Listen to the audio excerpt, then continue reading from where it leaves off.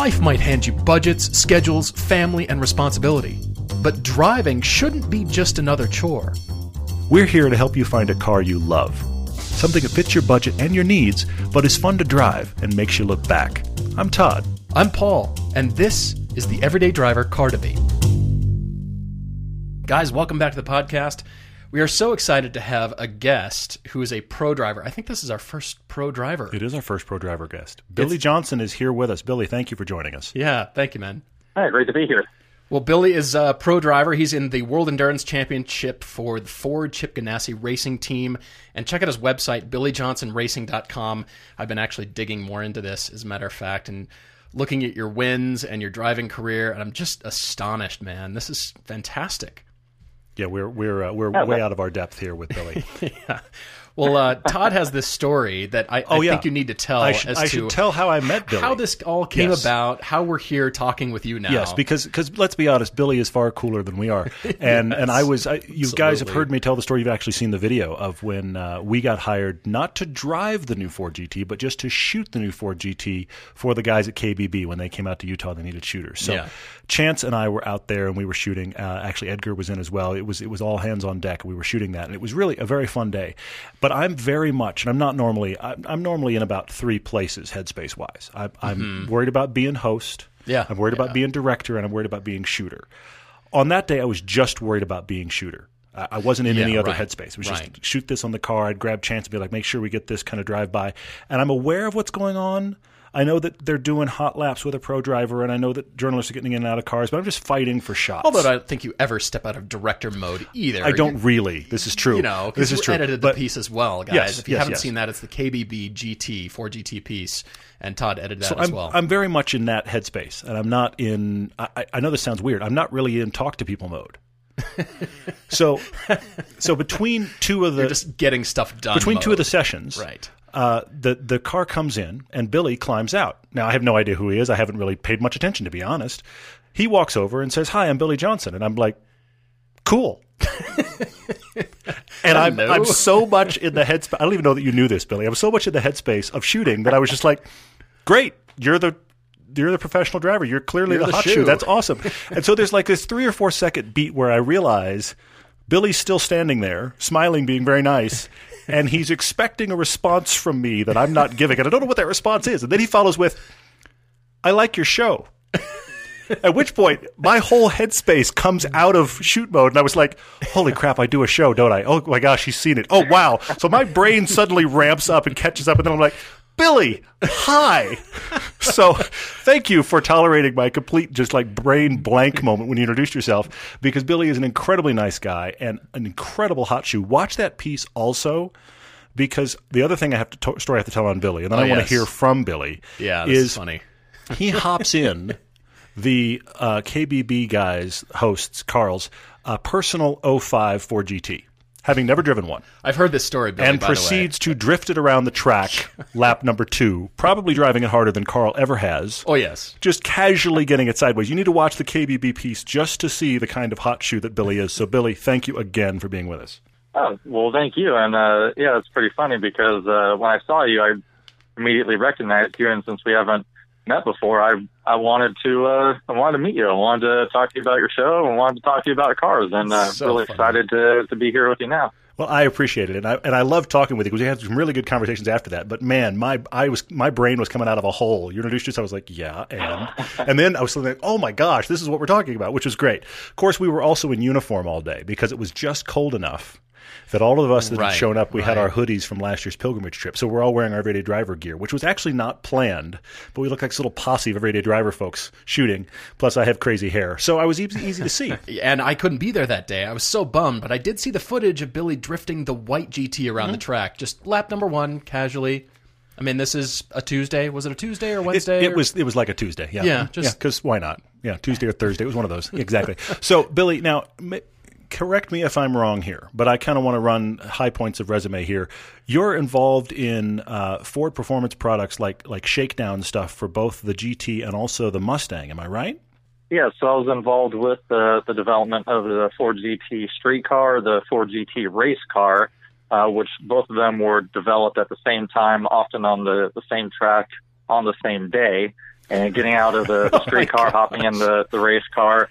So when you hear Dave and Raj talk about the development of the car happening at the same time, that's not fluff and marketing. That's actually true. And I've been fortunate to have the opportunity to be a part of that development, as well as working on cars like the GT350, the 350R, the 350RC that Scott Maxwell and I won the championship with in the IMSA Continental Tire Series last year, as well as other race cars like the new Mustang GT4, holy cow, the new man. Ford Performance FP 350S track car, a little bit on the Focus RS. So yeah, a lot of the performance street cars and race cars. Amazing. Yeah. How often do you get out to Utah, to the track out here for Ford Performance? Is it often, or you just slammed with your racing schedule? I'd say probably a few times a year for events like that, and also every year for the past 7 years, Ford's had me work with the NASCAR drivers to put on a road course clinic to basically shake off the rust with all the NASCAR drivers to get them back in the rhythm of blow the cobwebs road out. racing. And exactly. Gentlemen, we're going to walk the track. This is a right turn. Oh, man. Well, there's the big question that we have to work up to here, but we're going to work up to it. It's about cool stories about racing at Spa. I mean... Well, in Le Mans. And Le Mans, too, yes. Yeah. I mean, we're going to be there in a few weeks on our pilgrimage tour. We want to hear about this, but let's start out. I mean, just how did you get into racing? Like I said, I've been on your website reading about your resume and looking into everything. I love the articles that you've written. I mean, it kind of relates to our debate, as a matter of fact. But, how did you work your way up? What got you into racing? Were you like me, drawing cars on the walls of your parents' house from the very beginning? Or were you Matchbox, Hot Wheels? I mean, what started it all? You name it. When I was an infant, apparently I didn't go to bed unless my grandparents or parents drove me around the block in a car. So that's the only way they could get me to go to sleep. There you go. Perfect. Nice. And, yeah, you name it. Matchbox, scale model cars, remote control cars, anything with a motor, I wanted to drive it, whether it was a boat, snowmobile, dirt bike. Got my first dirt bike when I was 5, and then ended the dirt bikes and got into go-kart racing when I was 13. Okay. And from there, won a scholarship to race in the inaugural season of Formula BMW. So that was my transition season into cars themselves. And then just through scholarships, sponsorships, networking, and working at the shop on race teams, working on the cars, helping install motors, developing suspension, developing cooling systems on the cars. Wow. On lower level teams, just working my way up through the ranks to better teams through good results and hard work, and to start winning races. And now I have the record for the all-time wins in the IMSA Continental Tire Series history. So yeah, kind of a textbook story of working the ladder system and just progressing through the career. And now I'm a factory Ford and Multimatic Motorsports driver. So it's definitely a dream come true, and it's been a long road. No kidding. Wow. I mean, we've got great listener questions on all the social media stuff that we'll get to, but one person even wrote in and said, how early is too early? My son's 5 months old. Should I consider? What should I do here? They have to be able to sit up on their own. That's a good start. Yeah. From a 5-month-old standpoint, you don't want to get caught into the little league dad syndrome. Like, you want, I don't know, I'm not a father myself, but I would imagine you want to support your child in whatever endeavors that they want to do. And, if they want to be involved in motorsports, awesome. But unless you have really deep pockets, you might want to put them give them like a golf club at 5 months rather than, I don't know. I hear you. No, I totally agree. We had that question about my son. He's 7, and we had that question about my son a couple weeks ago, and somebody said, how soon am I going to get him into karting? And I was like, well, how soon am I going to randomly have lots and lots of money to blow? Because that was the bigger question. It was not the lack of interest, it was lack of funds.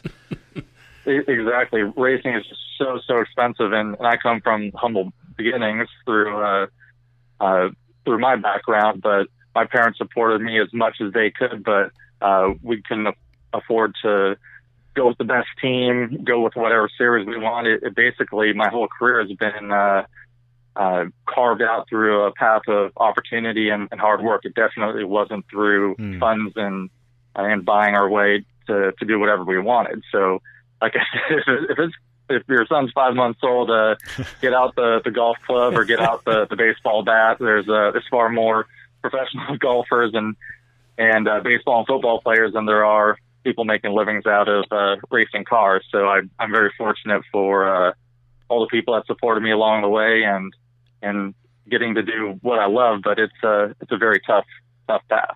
So I mean, you're at this point you've been driving, I guess 20 or so years, right? I'd say quick calculation. Trying to do math in my head. A little less than 14 years, and probably the last 7 making a living out of it. That was my second question. My second question was, when did it become this is paying the bills? Okay, that's good to get a perspective on. That's excellent. Interesting. One thing that my father was really adamant about was me getting my degree. So going to college and being at the turning point of becoming a professional and actually getting paid was definitely a very hectic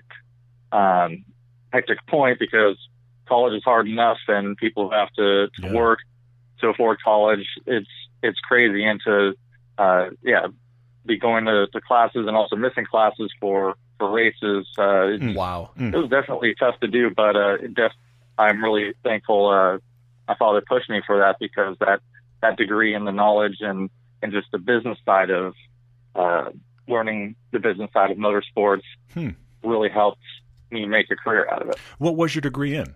It was in marketing. Okay, interesting. Because so you've had, this is fascinating because you've also had just the race shop time of actually the build time and the mechanics side. So that makes you surprisingly, I feel like, kind of covered on all fronts, rounded as a driver, which is very cool. Well, again, since I didn't have the funds to just do whatever we wanted, my career was driven and guided off of those opportunities. And there's plenty of talented drivers out there, fast drivers, and many of them, or most of them, don't get a chance, or they go by the wayside just from opportunities. So you have to be more than just a good driver. You have to be a smart driver. You have to work well with teammates, team owners, sponsors, and not only that, but for myself, it's what could I give to the team other than driving a car? Because there's hundreds of good guys who can drive a car fast, but I was able to coach my teammates, coach the team owner, who often was my co-driver, to make them better. So that was free coaching that they got out of it. I got to work on the cars themselves, so that was some needing one less mechanic to work on the car, to work on the shop, or to work at the shop, and then working with engineers or car chiefs, or being the engineer and helping develop the cars to make them go faster. That was another thing I was able to bring to the table, was to help make the cars go faster. So that's other than just driving a car fast, I was able to bring a lot more to the table and bring added value to teams to help the overall effort do better. And that was really important for my career, and also for other people who don't have the funds to go where they want to go. You got to bring more to the table than just driving a car fast. Wow, that's excellent. That's really cool to hear. Yeah, I'm fascinated by this. And as a matter of fact, elements of your career so far reminding me of Brian Herta, who I think was in Champ Car for a long time, IndyCar, and he would help, shake down cars. And he was the kind of this driving force behind teams. And now I believe he's, fielding a team himself, or, doing consulting work. I mean, just elements. And like you said, you've got to be, so multitasking and understand the business aspect of racing, because it is. And I've even heard somebody from IndyCar tell me that, we're in the business of entertainment. And I've never, looked at motorsports as necessarily that, because it's been so ingrained in my life as, well, this is just what people do. You race because of racing. I mean, it's racing. Well, it's a business, but it's part entertainment too, and that is very much intertwined into the marketing side, which you understand. And I'm fascinated by all this. You've got to understand, and like you said, be willing to do that. There's some people that aren't willing to. They just want to do this one thing and be really good at that one thing, and it could be career limiting. Driving is the fun part. Driving is fun. That's the competition, the racing, but realistically, that is only 5% of what a race car driver does for their career. So if you want just the 5% of fun, you can pay for that, enjoy that fun, and a lot of people who have the means do that, and that's great. But to actually make a living out of it, that's the fun part's only 5%, and the other 95% is hard work. No kidding. various means. I mean, people are just seeing the glory part, when your name's on the news and you won this. They're just seeing that 5%, and then they associate, well, that's all there is. You just won. You're an amazing driver. And the end, They don't all see all this stuff. Even go anywhere into the strength training, the endurance training, the physical training, the diet. Like I had to lose 20 pounds in the matter of 6 months between last November and March of this year, and that's wow. Those ejection seats can't shoot you out of the airplane, I guess. Well, too heavy. Yeah, well, it's weight. You don't want weight in the car. So sure, amazing. I want to get to some specific racing questions about both Spa and Le Mans here in a second, but I'm curious, just to kind of ground us in the show that we do. What was the first car you loved, and what do you currently drive? My first car was a Mazda Miata, the 1991. Awesome. I turned it into a spec Miata, raced the 25 hours of Thunderhill with it. And I promptly raced it. Of course. Of course you did. I took it to college. I took a caged spec Miata to college with no windows. You were that guy. My anti-theft device was the quick-release steering wheel, and all I did was just turn the wheel full lock next to another car, pull the steering wheel off. I didn't have a parking pass because that just would have been stolen. And if they wanted to tow my car, it would have backed out and rolled into the car next to me. That is hysterical. That worked for about 2 years. That is awesome. I love this story. Okay, cool. And my current car is a 2016 Ford Mustang GT. Awesome. Beautiful. All right, staying with the Ford. I love it.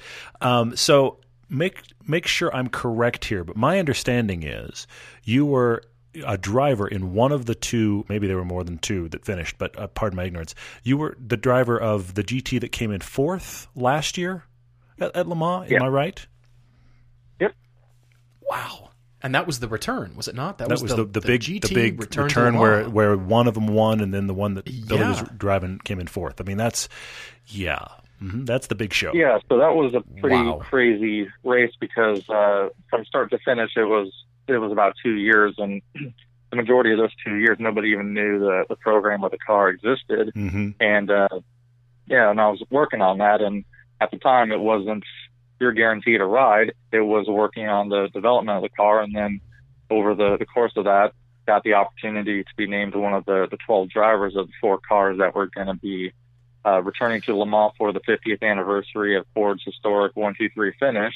And it was just a huge honor. It was just amazing and great for the whole team, everybody on the Ford Performance, Chip Ganassi Racing to be able to pull that off. And it was definitely a tough, it was a storybook ending, and you couldn't even script that, and just the hard work that went into it. People were working 7 days a week, 14-hour days. I feel for everybody who was a part of the program, and to have it pay off with a 1, 3, and 4 finish was a huge accomplishment for everyone. Yeah, that's amazing. In that race, we've never been, but we've watched various documentaries, we've watched it on television, we've watched live streaming. I mean, I want to go even more. I want to just experience it. Well, but let's be honest. You and I are about to do a 24-hour Lemons race, and we find that daunting. We find that daunting. No, in spelling. Some of the letters are the same, and that's about where it ends. So yeah, but so that's amazing. But then, educate me here though. This past year, the Le Mans that just happened, did they run 4 cars again? And then you weren't driving, correct? I was driving. Our car, actually, I led for, I think, a little over an hour, maybe 2 hours. And then, unfortunately, later on, we had a suspension failure, and our car was stranded for a few laps. Took a few more laps to fix the car, and we were out of contention. But our sister car finished second, so that was the highest finishing 4GT, and my car finished 10th. Okay, all right. Somehow I had missed where you were in that lineup. I apologize. Right. Okay, so there's 2 years in a row. That's amazing. That's incredible. Yeah. So tell us, I mean, what is that kind of a year-round ramp-up? I mean, this is a question just striking me right now. Meanwhile, there's Sebring, there's the Rolex 24 at Daytona, there's all these other races. So between the 50th anniversary race and this year's Le Mans, is there a ton of changing going on, or is it just, okay, beef the car up, we're going into next season? Put gas in the race car and we're going, right? It's just that easy. Yeah, that was the first full season. Last year was the first full season for the 4GT to ever exist. So there was a learning curve, developing the car, making it go faster. But on the flip side, the FIA, just like IMSA, has a balance of performance, a BOP. So they monitor the performance of all the cars and change the weight, the restrictor size, the RPM, boost levels, you name it, to try to even the playing field. And sometimes they get it right, and sometimes they get it wrong. So that becomes a big monster within itself. And for 2017, this year, this was year 2 for the 4GT.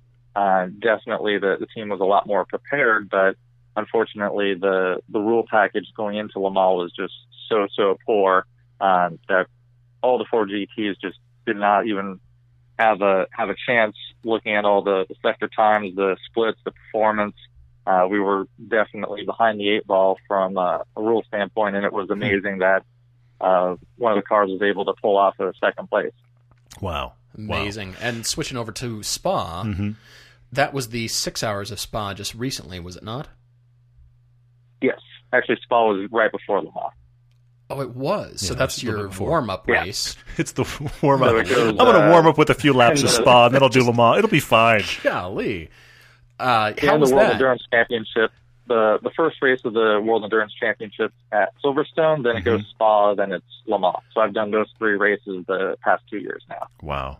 Phenomenal. I'm just talking about Spa, I'm getting excited because I mean, you know that track far faster than we ever will. But are you going? Yeah, we'll be there on our annual pilgrimage trip, taking guests to the Nordschleife, the Nürburgring, and Spa-Francorchamps over Labor Day weekend in the U.S.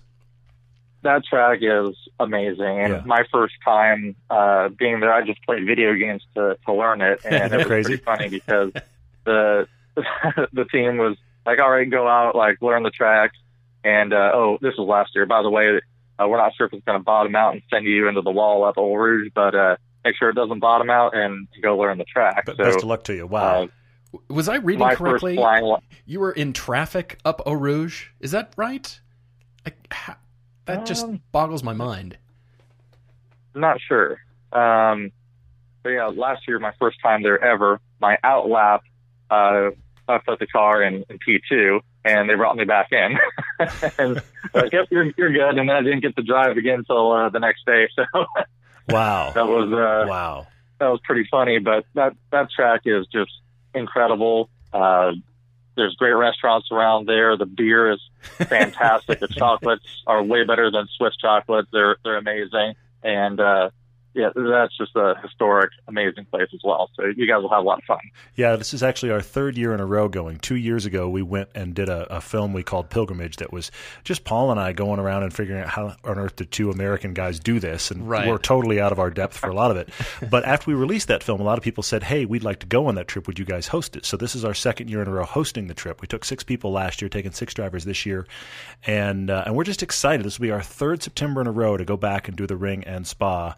And I'm still daunted. I got there last year, having done Spa, and just kept thinking, I'm a little nervous. And the part of my mind's going, you did this last year, but I'm still nervous because it just has presence. It's really cool. When you drive up to the track and go under the tunnel and come up into the paddock area, it's just so historic, and there's this weight there. And we're doing it at walking pace compared to Billy. Oh, yeah. But still daunting. Street car, street tires. I mean, yeah, compared to what you're doing, it's nothing. But we're still on track. We're still having a blast. Absolutely. Well, we have a car debate we should probably try to do. Yes, let's get to that. We'll take a quick break, guys, and be right back. Let's consider the secret life of the innermost nesting doll. Living most of her life in the dark, inside the other nesting dolls, she has plenty of time to think, if she could. Sadly, she has no brain. However, When an innermost nesting doll hears that Geico not only saves people money, but also has been providing great service for over 75 years, she thinks it's obvious you should switch. Because yes, switching to Geico is a no-brainer. Pity the innermost nesting doll and her lot in life. All right, guys, thanks for listening. We're back with Billy Johnson. He's helping us do a car debate for Matt. Matt, I think, is in California. He wrote to us and said sometimes he's driving in San Francisco, and so I'm trying to think that you're in California somewhere. We'll just we'll say Bay Area. But Matt has written in. He has written a lot, as a matter of fact, with a lot of parameters. As a matter of fact, one of his requests in here is his additional goal of becoming a better driver. Mm-hmm. And Billy, I thought you could speak a little bit to that. In addition to everything you've written on your website here, by the way, Billy's written car control, development articles, learning processes. So if you want to look at those, again, BillyJohnsonRacing.com. He's driven every car in every class of Grand Am. Unbelievable. Built cars, on and on. So I just thought you could speak a little bit to Matt in addition to debating some cars for him. He's limited me, well, we'll say 30K. He can go up to 36K for this, but it's got to be a manual transmission. Mm-hmm. And he's making a big jump here. And Matt has been sending us articles, as a matter of fact, email exchanges with various dealers. He's looking at Caymans over here and, you know, saying, hey guys, is this kind of the track I'm on? Is this right? What do you think? And now this is the big debate here. We've been like his shopping mentors. He keeps sending us little emails. Billy goes, what about this car? What about this car? And we get a lot of email at this point, and we love it. We welcome it. EverydayDriverTV@gmail or through our website. And we say that every podcast, and we are bombarded with people writing in, which is great. It's great. But Matt, for a couple weeks, had just been sending, what about this car? What about this car? And honestly, we just weren't able to deal with that volume on top of everything else. We responded to a couple. But now he went, okay, I've got myself focused, guys. Now This is what I'm asking.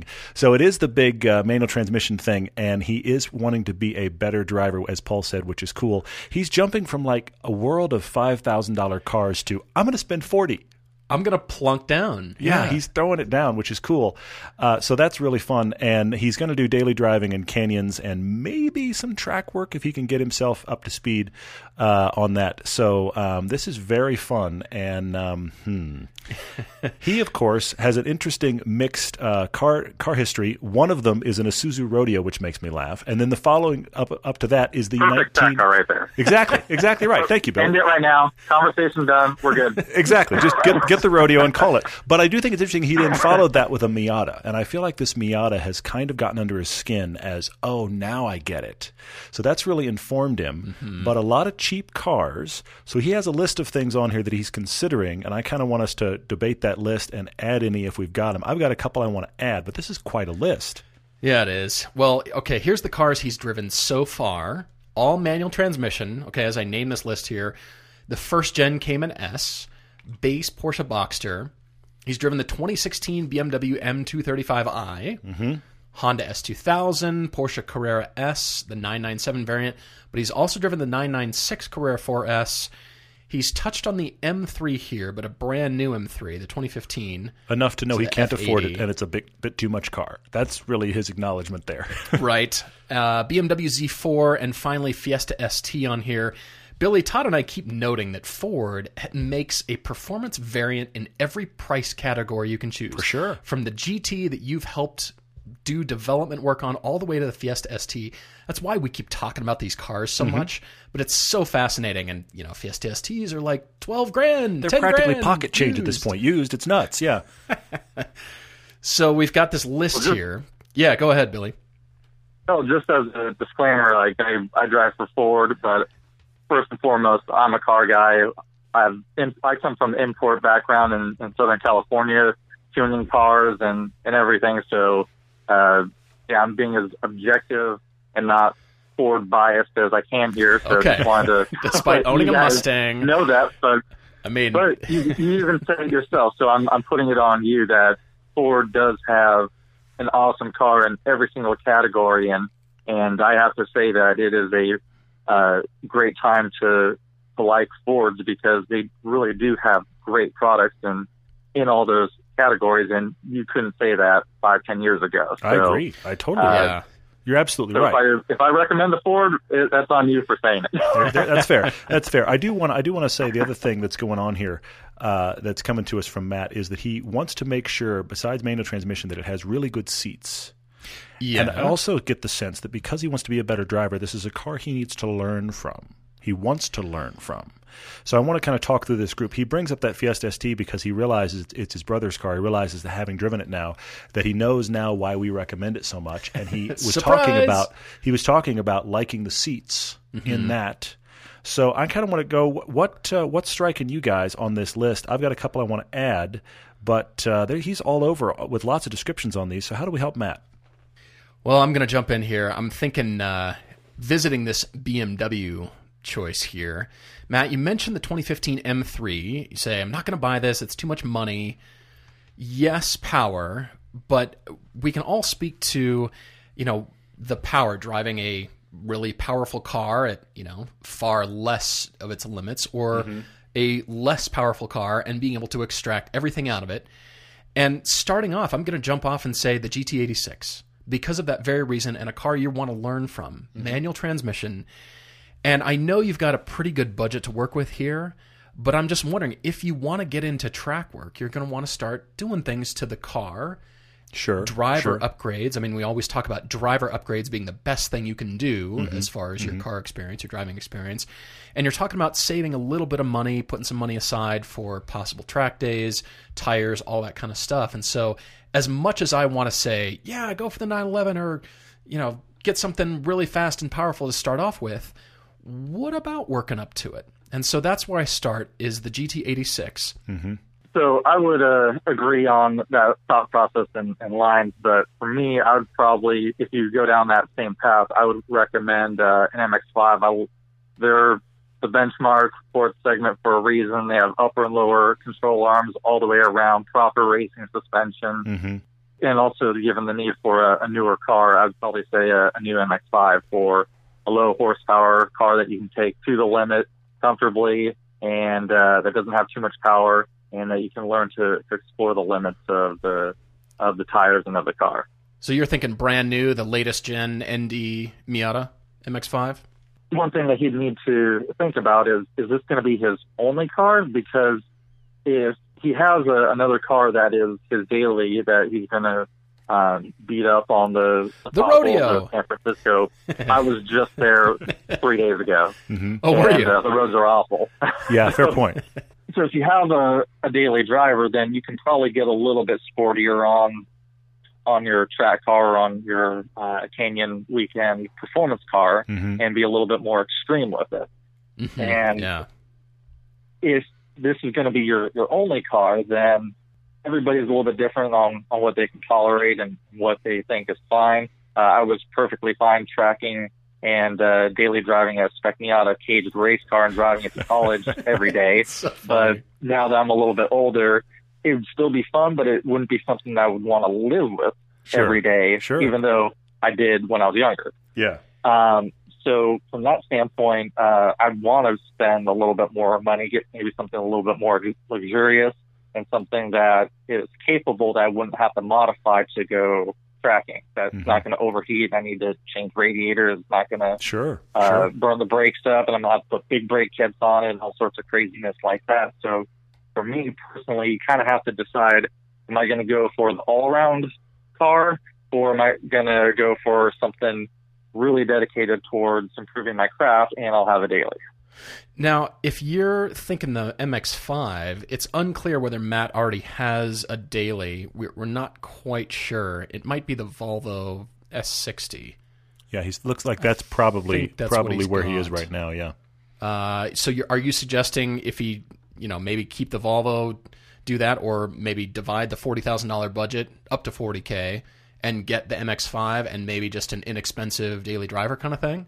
That's kind of something that you have to consider, but then that's two cars that you have to park depending on what his life situation is, two cars you have to insure, so you have to really look at it from a big picture standpoint. But that's probably one of the first questions that anybody needs to ask themselves is, am I going to get something that's really focused towards driving, or am I gonna try to find a car that's comfortable that can kind of do it all, because that would change my decision one way or another. Sure. Well, one of the things I think that's excellent. One of the things that Matt definitely has to debate here and think about is not only the usability like you're talking about, but how much is he really going to take this car on fun drives? Because what I feel like happens, especially if you live in a big urban area, San Francisco, LA, wherever, where you're going to drive every day in a lot of traffic, are you going to, because I did it when I was in LA, you did as well, Paul, are you going to dedicate yourselves to finding the time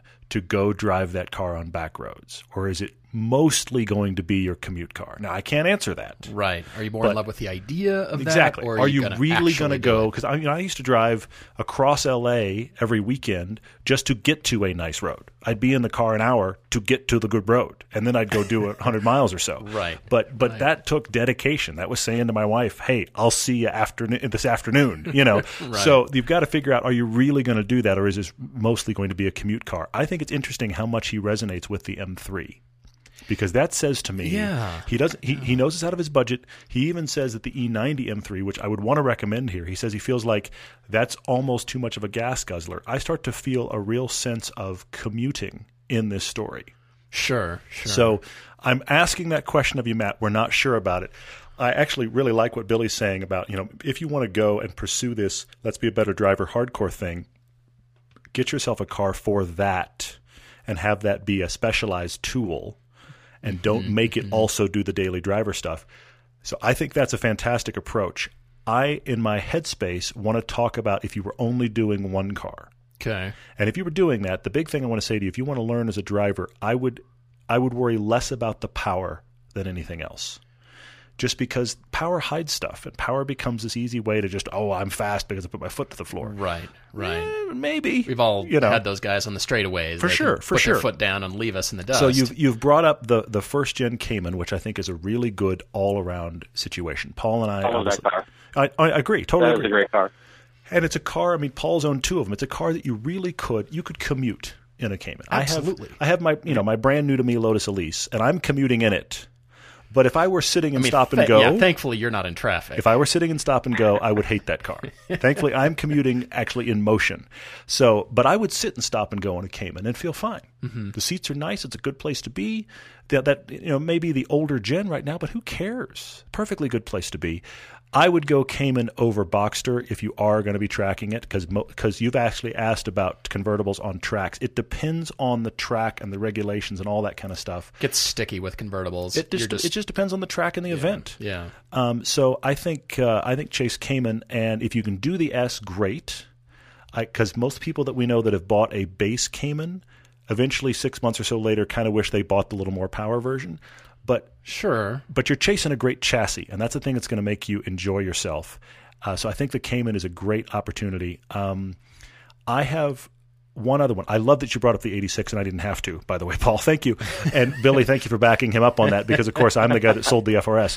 But I think that's a great one. I think the Miata, you can't go wrong, even if you wanted to buy it as a I'll go this route. What about an RF? The NDRF, You've got the hard top. More expensive. A little bit, but he's got the money for it. You've got the hard top, and you've still got the track car if you want it. If you wanted to commute in an RF, you'd be fine. If you were sitting and stop and go in an RF, it's small, but it's a nice place to be. Mm-hmm. So I wouldn't hesitate for that in a heartbeat. And then also, if you're talking about good seats, decent interior, but fun on a back road, you do need to look at used 370Zs. Okay. Yeah, we've talked about this before. On overheating, though? Because the 350s had a problem with overheating. The 370s, I have not heard that issue as much, and I know the Nismo ones are even better. I've actually heard when the 370 first came out, there were some people that were having brake fade issues. So I don't know how hard he's going to be driving this. So there is that question. If you get very hardcore into track, that's going to be an issue. I have heard that on the 370s. But as far as... 350s and 370s are a little bit of drift monsters. Like the 370's rear suspension's a lot better and helps put down power better, but it struggles with the same problem that the M4 has in terms of it doesn't put power to the ground. It lights the rear up, and I love that. I love sliding cars around, but when you get out on a track or even a back road, that becomes something that you start addressing and starting to modify the suspension and making changes with your setup, which can affect your ride quality and your daily drivability of the car, to try to improve an inherent suspension geometry flaw. So I love the car, but if you wanted to be a little bit more powerful like that and go that direction, I'm going to throw out, again, since you guys mentioned it, I'm going to throw out a new Mustang GT. Sure. Yeah. No, I think if you're looking in this world, there's no reason not to. Keep going. Yeah, so I have a 2016 Mustang GT, and I just did a back-to-back tire test with, I had an E90 M3.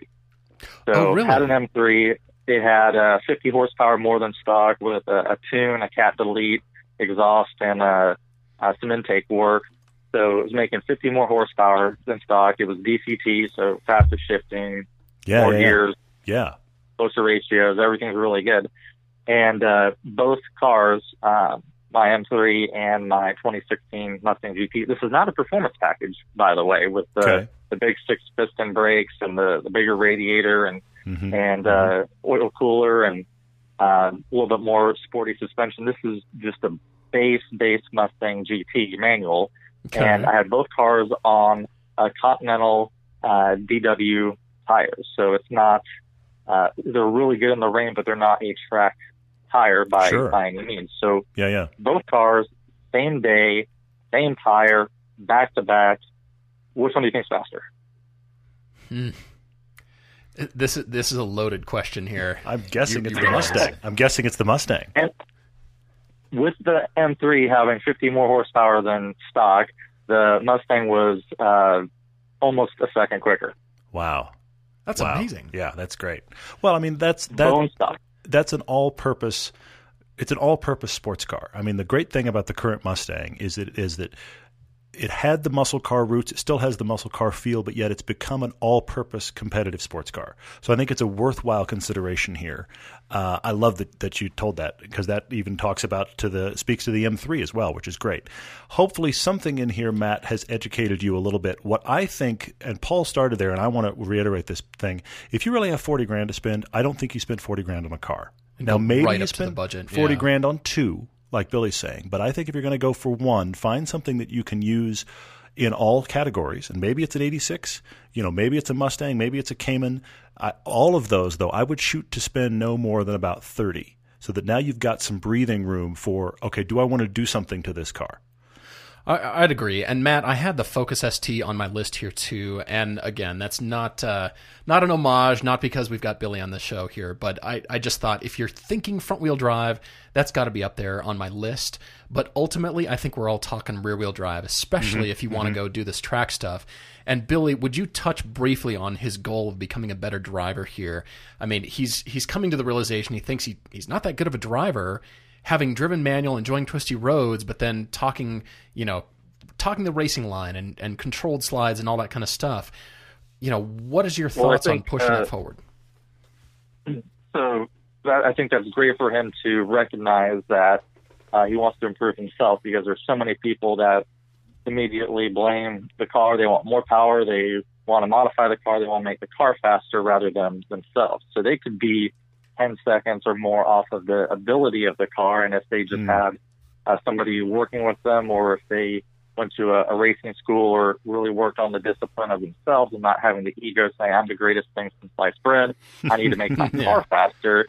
I commend him for, one, recognizing that, because he's the minority in terms of car guys and driving on track.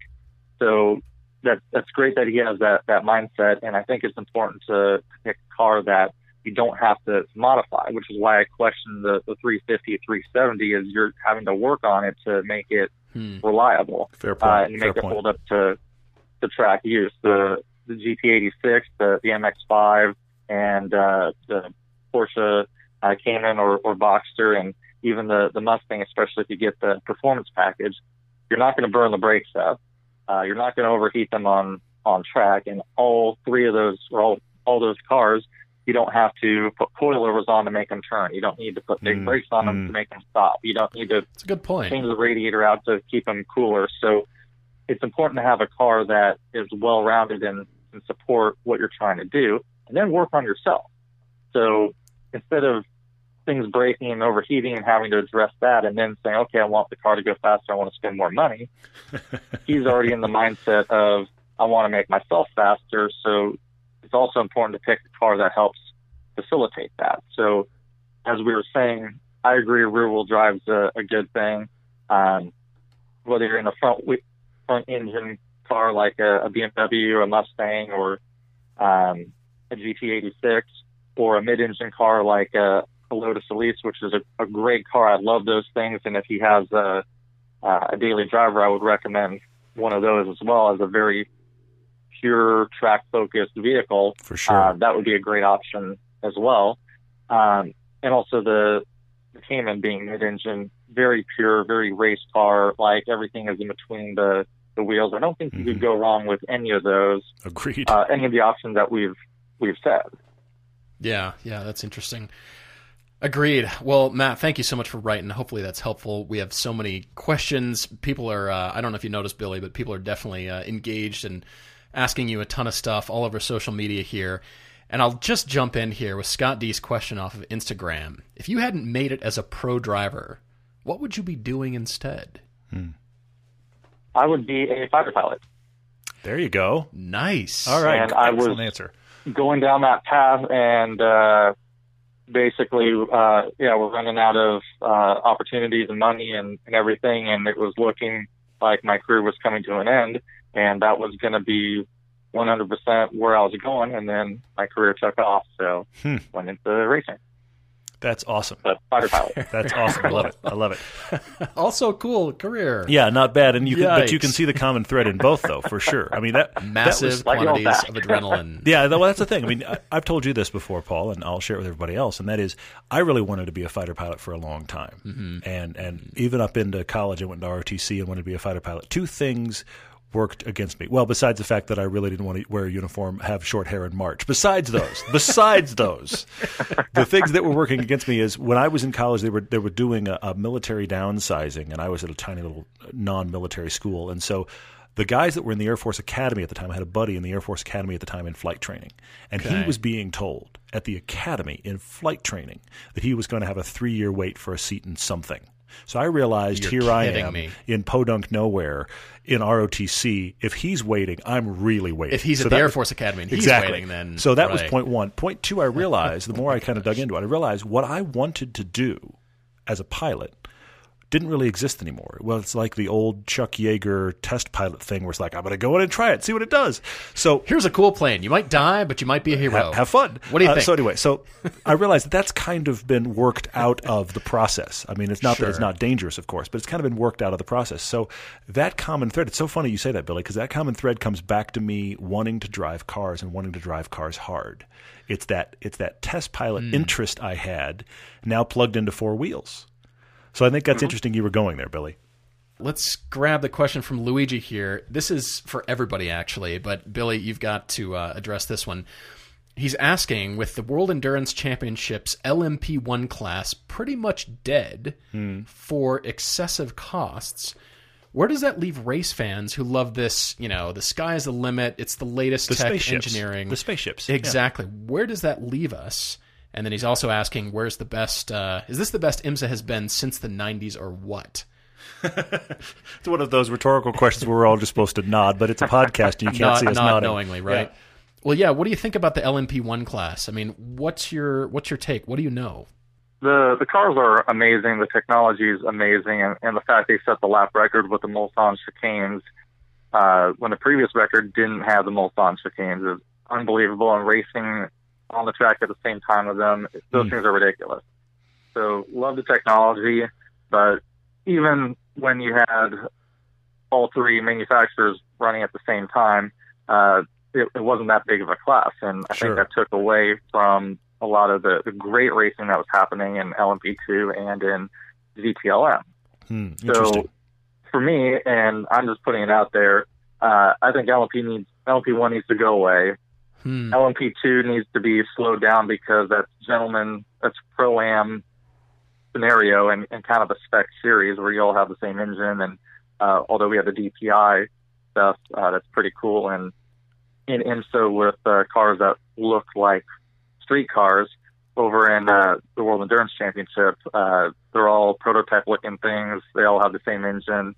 Kind of boring, and you have a lot of gentleman drivers in there. You can't have I don't think a Pro-Am car should win overall at Le Mans. So I think we need to get back to the old GT1 days, make those GTLMs have an extra 200 horsepower, more downforce. Sure, throw some hybrids on there, and you could have a GTLM hybrid if you want in the rule package, and go racing. So that way, it's like the 60s where the street cars and the things that you can relate to are winning overall. I think the manufacturers would be far more excited with that. And then LMP2 would be the Pro-Am gentleman drivers who are racing, but they shouldn't be faster than the GT1 cars. So that's my take on it. I'm gonna back away. I'm gonna consider Billy has just done a mic drop, and I'm just gonna back away from that question. Yeah, I mean, you're right, Billy. To your point, I mean, the LMP2 cars even are. I mean, not really, but they're almost weaving through the rest of the field. They're so fast.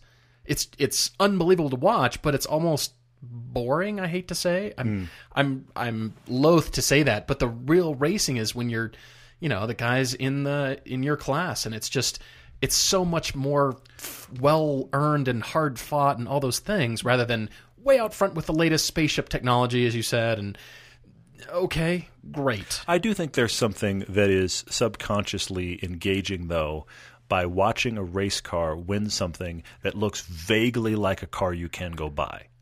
I think there is naturally something there. Yeah. The DPI over here in IMSA, I like that. They look like cars. The they look like cars. Looks like a Corvette. The Mazda looks like a Mazda. Sure, yeah. I'm all for that. Yeah. Dave asked on Facebook, he asked you to speak to this, Billy, what separates, like if there was one common technique or screw-up, what separates most pro drivers from most amateurs? And obviously, you've ridden right seat with tons of people. You've ridden right seat with lots of journalists, and we've talked on the show many times about how the range of driver talent among journalists is vast. Yeah. Some can genuinely drive. Some are. I'm amazed you were able to drive yourself here. And the talk is big. Everybody talks a big game. Yes. I've been doing this how many years? And blah blah. I've driven everything. That is the question. What do you see that separates your typical pro driver from your typical as Dave puts it, from the rest of us? I guess seat time, experience, and attitude. If, like to a point, you have to, or if not to a point, you have to look at everything objectively to figure out how to go faster. How does this car want to go faster? And apply whatever that is. So a good race car driver can drive anything fast because at the end of the day, you have your skill set and you just apply them to different cars, different situations, a wet track, a dry track, old tires, new tires, you just apply that. So the attitude of learning how to do that, and of course at some level, you get egos. Actually, an ego is your limiting factor. So whether it's subconscious or consciously known, as soon as you think that you know everything, you just put a limit on yourself. Interesting. And there's a lot of pro drivers who are very, very good and talented and egotistical, and they're not going to really grow anymore. So if somebody else goes faster than them, they have to be faster than them, and whether they get new tires to accomplish that or not, they're not really going to be any better. But it's the driver who, like, okay, you went faster than me. I'm going to figure out how you went faster than me and then beat you at that. That's the guy who's going to be faster. So from an amateur standpoint, the limiting factor is, again, are you being open-minded? Are you getting enough data from outside sources, from coaching, from looking at data, from looking at video? And if you're not, you need to do that to become better. So quickly to answer the question, attitude and experience.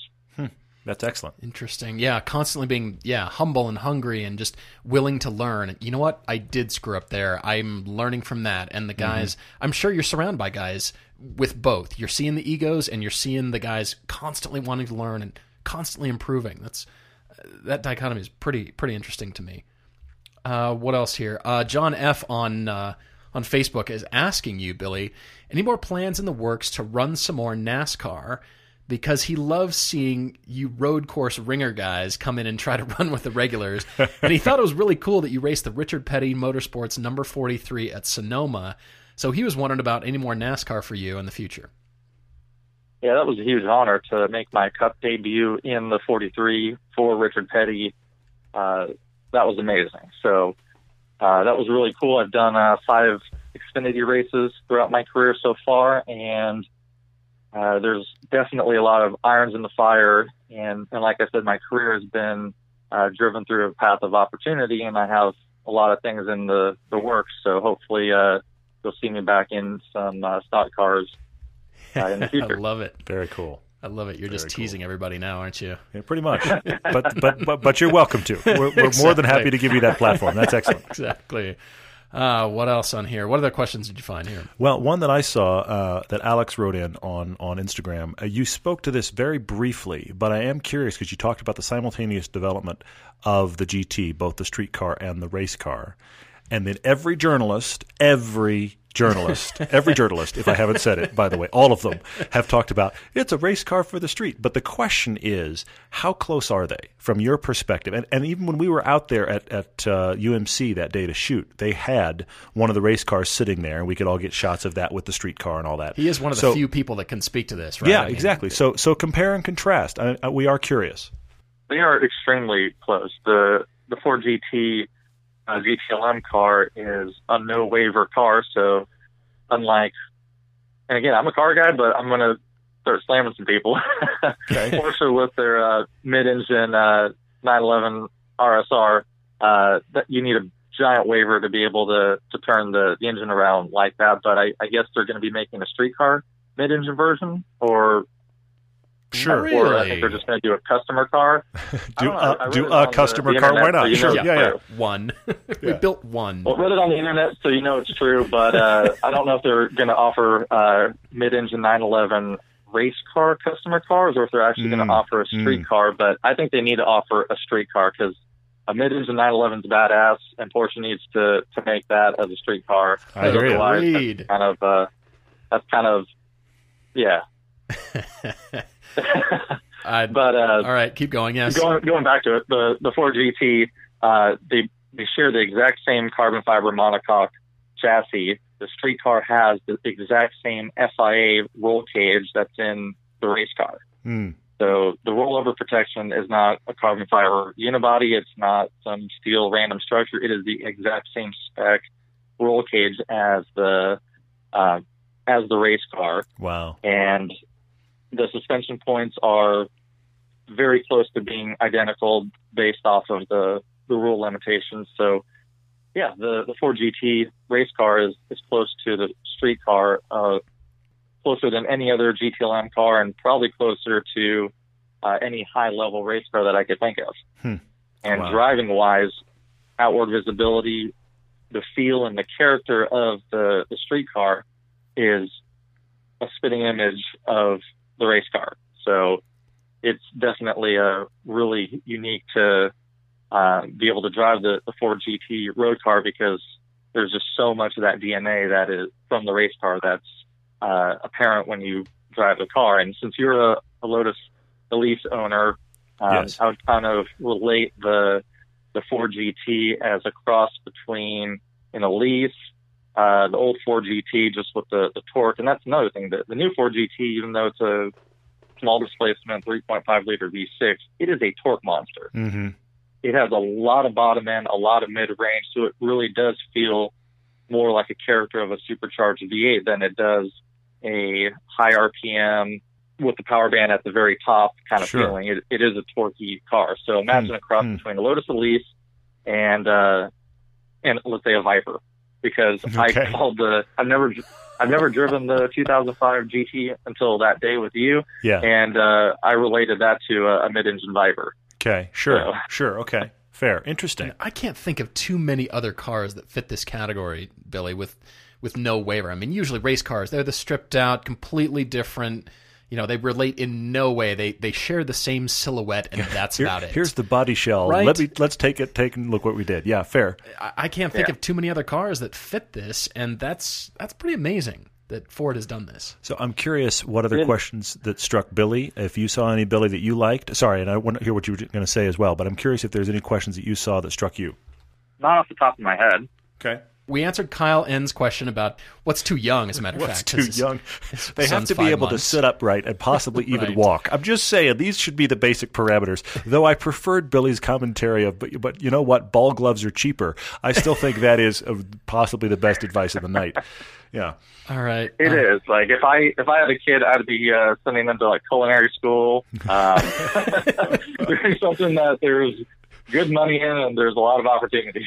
Son, I know you want to drive, but have you thought about cooking? Because we could get you into the kitchen right now. Okay, here's a good question to end. And then you benefit from that. Yeah, exactly. All right, here's a good question to end on from Chad F. He asks, how does a car enthusiast keep his sanity when he lives with a family who owns 3 minivans?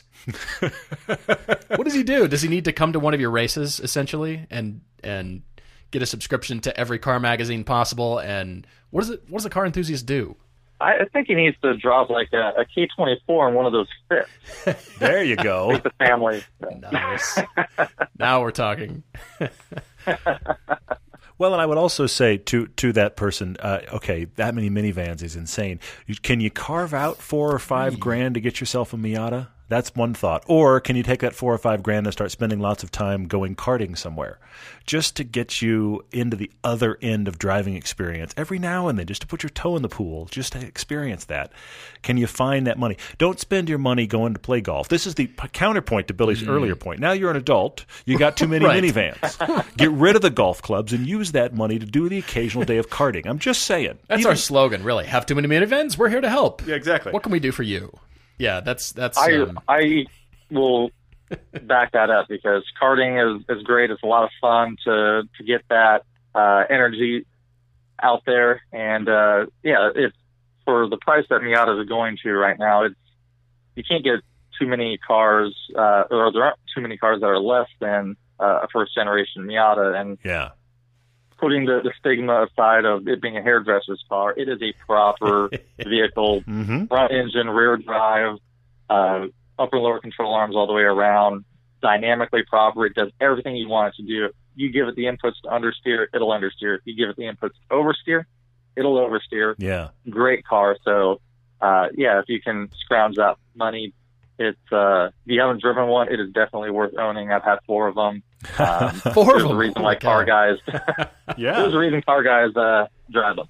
For sure. Yeah, and I want to. You were talking about putting the stigma to rest, Billy. I'm just going to create a headline here. Okay. By the way, Billy Johnson, Le Mans racer, has owned 3 Miatas. So if any of you out there are just thinking 4, sorry. 4 Miatas. So if any of you out there are thinking Miata's not good enough, I present this. There it is. Done. I have a question for you guys. Okay. All right. Have you ever seen a hairdresser drive a Miata? Because I have never in my entire life. This is a fair question. Well, first of all, I don't know how to identify hairdressers. Well, they're sitting next to you in traffic. What? Do you know? Is there a bumper sticker? What happens? Yeah. Unless I don't know. I don't know. If you go to Supercuts or your barber, or your wife goes to a place to get her hair done, are there Miatas in the parking lot? I've never seen one. I agree with you. That's a great point, Billy. It's not like you arrive at wherever you get your hair cut and it's a sea of Miata employee cars out there. Well, I know we're here and I know they're open. Yeah, because they're all here. Yeah, great point. Fantastic. Well, we'll leave it there, Billy. We cannot thank you enough. Honestly, I mean, you're incredible just to join us and talk racing and all that stuff. I hope to have you back. Maybe, after a few more races or something else. We'd love to hear more cool stories. I know everybody else would too. Mm-hmm. That'd be a lot of fun. And when you're back out to Utah the next time, you have to let us know, because we have to go to dinner or something. Yes, please. Are you guys in Utah or California? Oh, we're in Utah. That's the reason KBB hired us, is because we both live in the Salt Lake area. We're actually up in Park City. So that was the thing. The 2 KBB guys came out, and they needed shooters without flying shooters out, which is why, knowing that we were here, they called us. So that's our backyard. So when you're here the next time, man, we're getting together for sure. I was there 2 weeks ago. I wish I knew that. Yeah. Okay. Well, we know the next time. It's all good. I will keep that in mind, and it's great to be on. Thank you guys for having me, and I hope to be back as well. Fantastic, guys. Thanks again, Billy, and looking forward to next time. Likewise. Thanks. Cheers, everyone.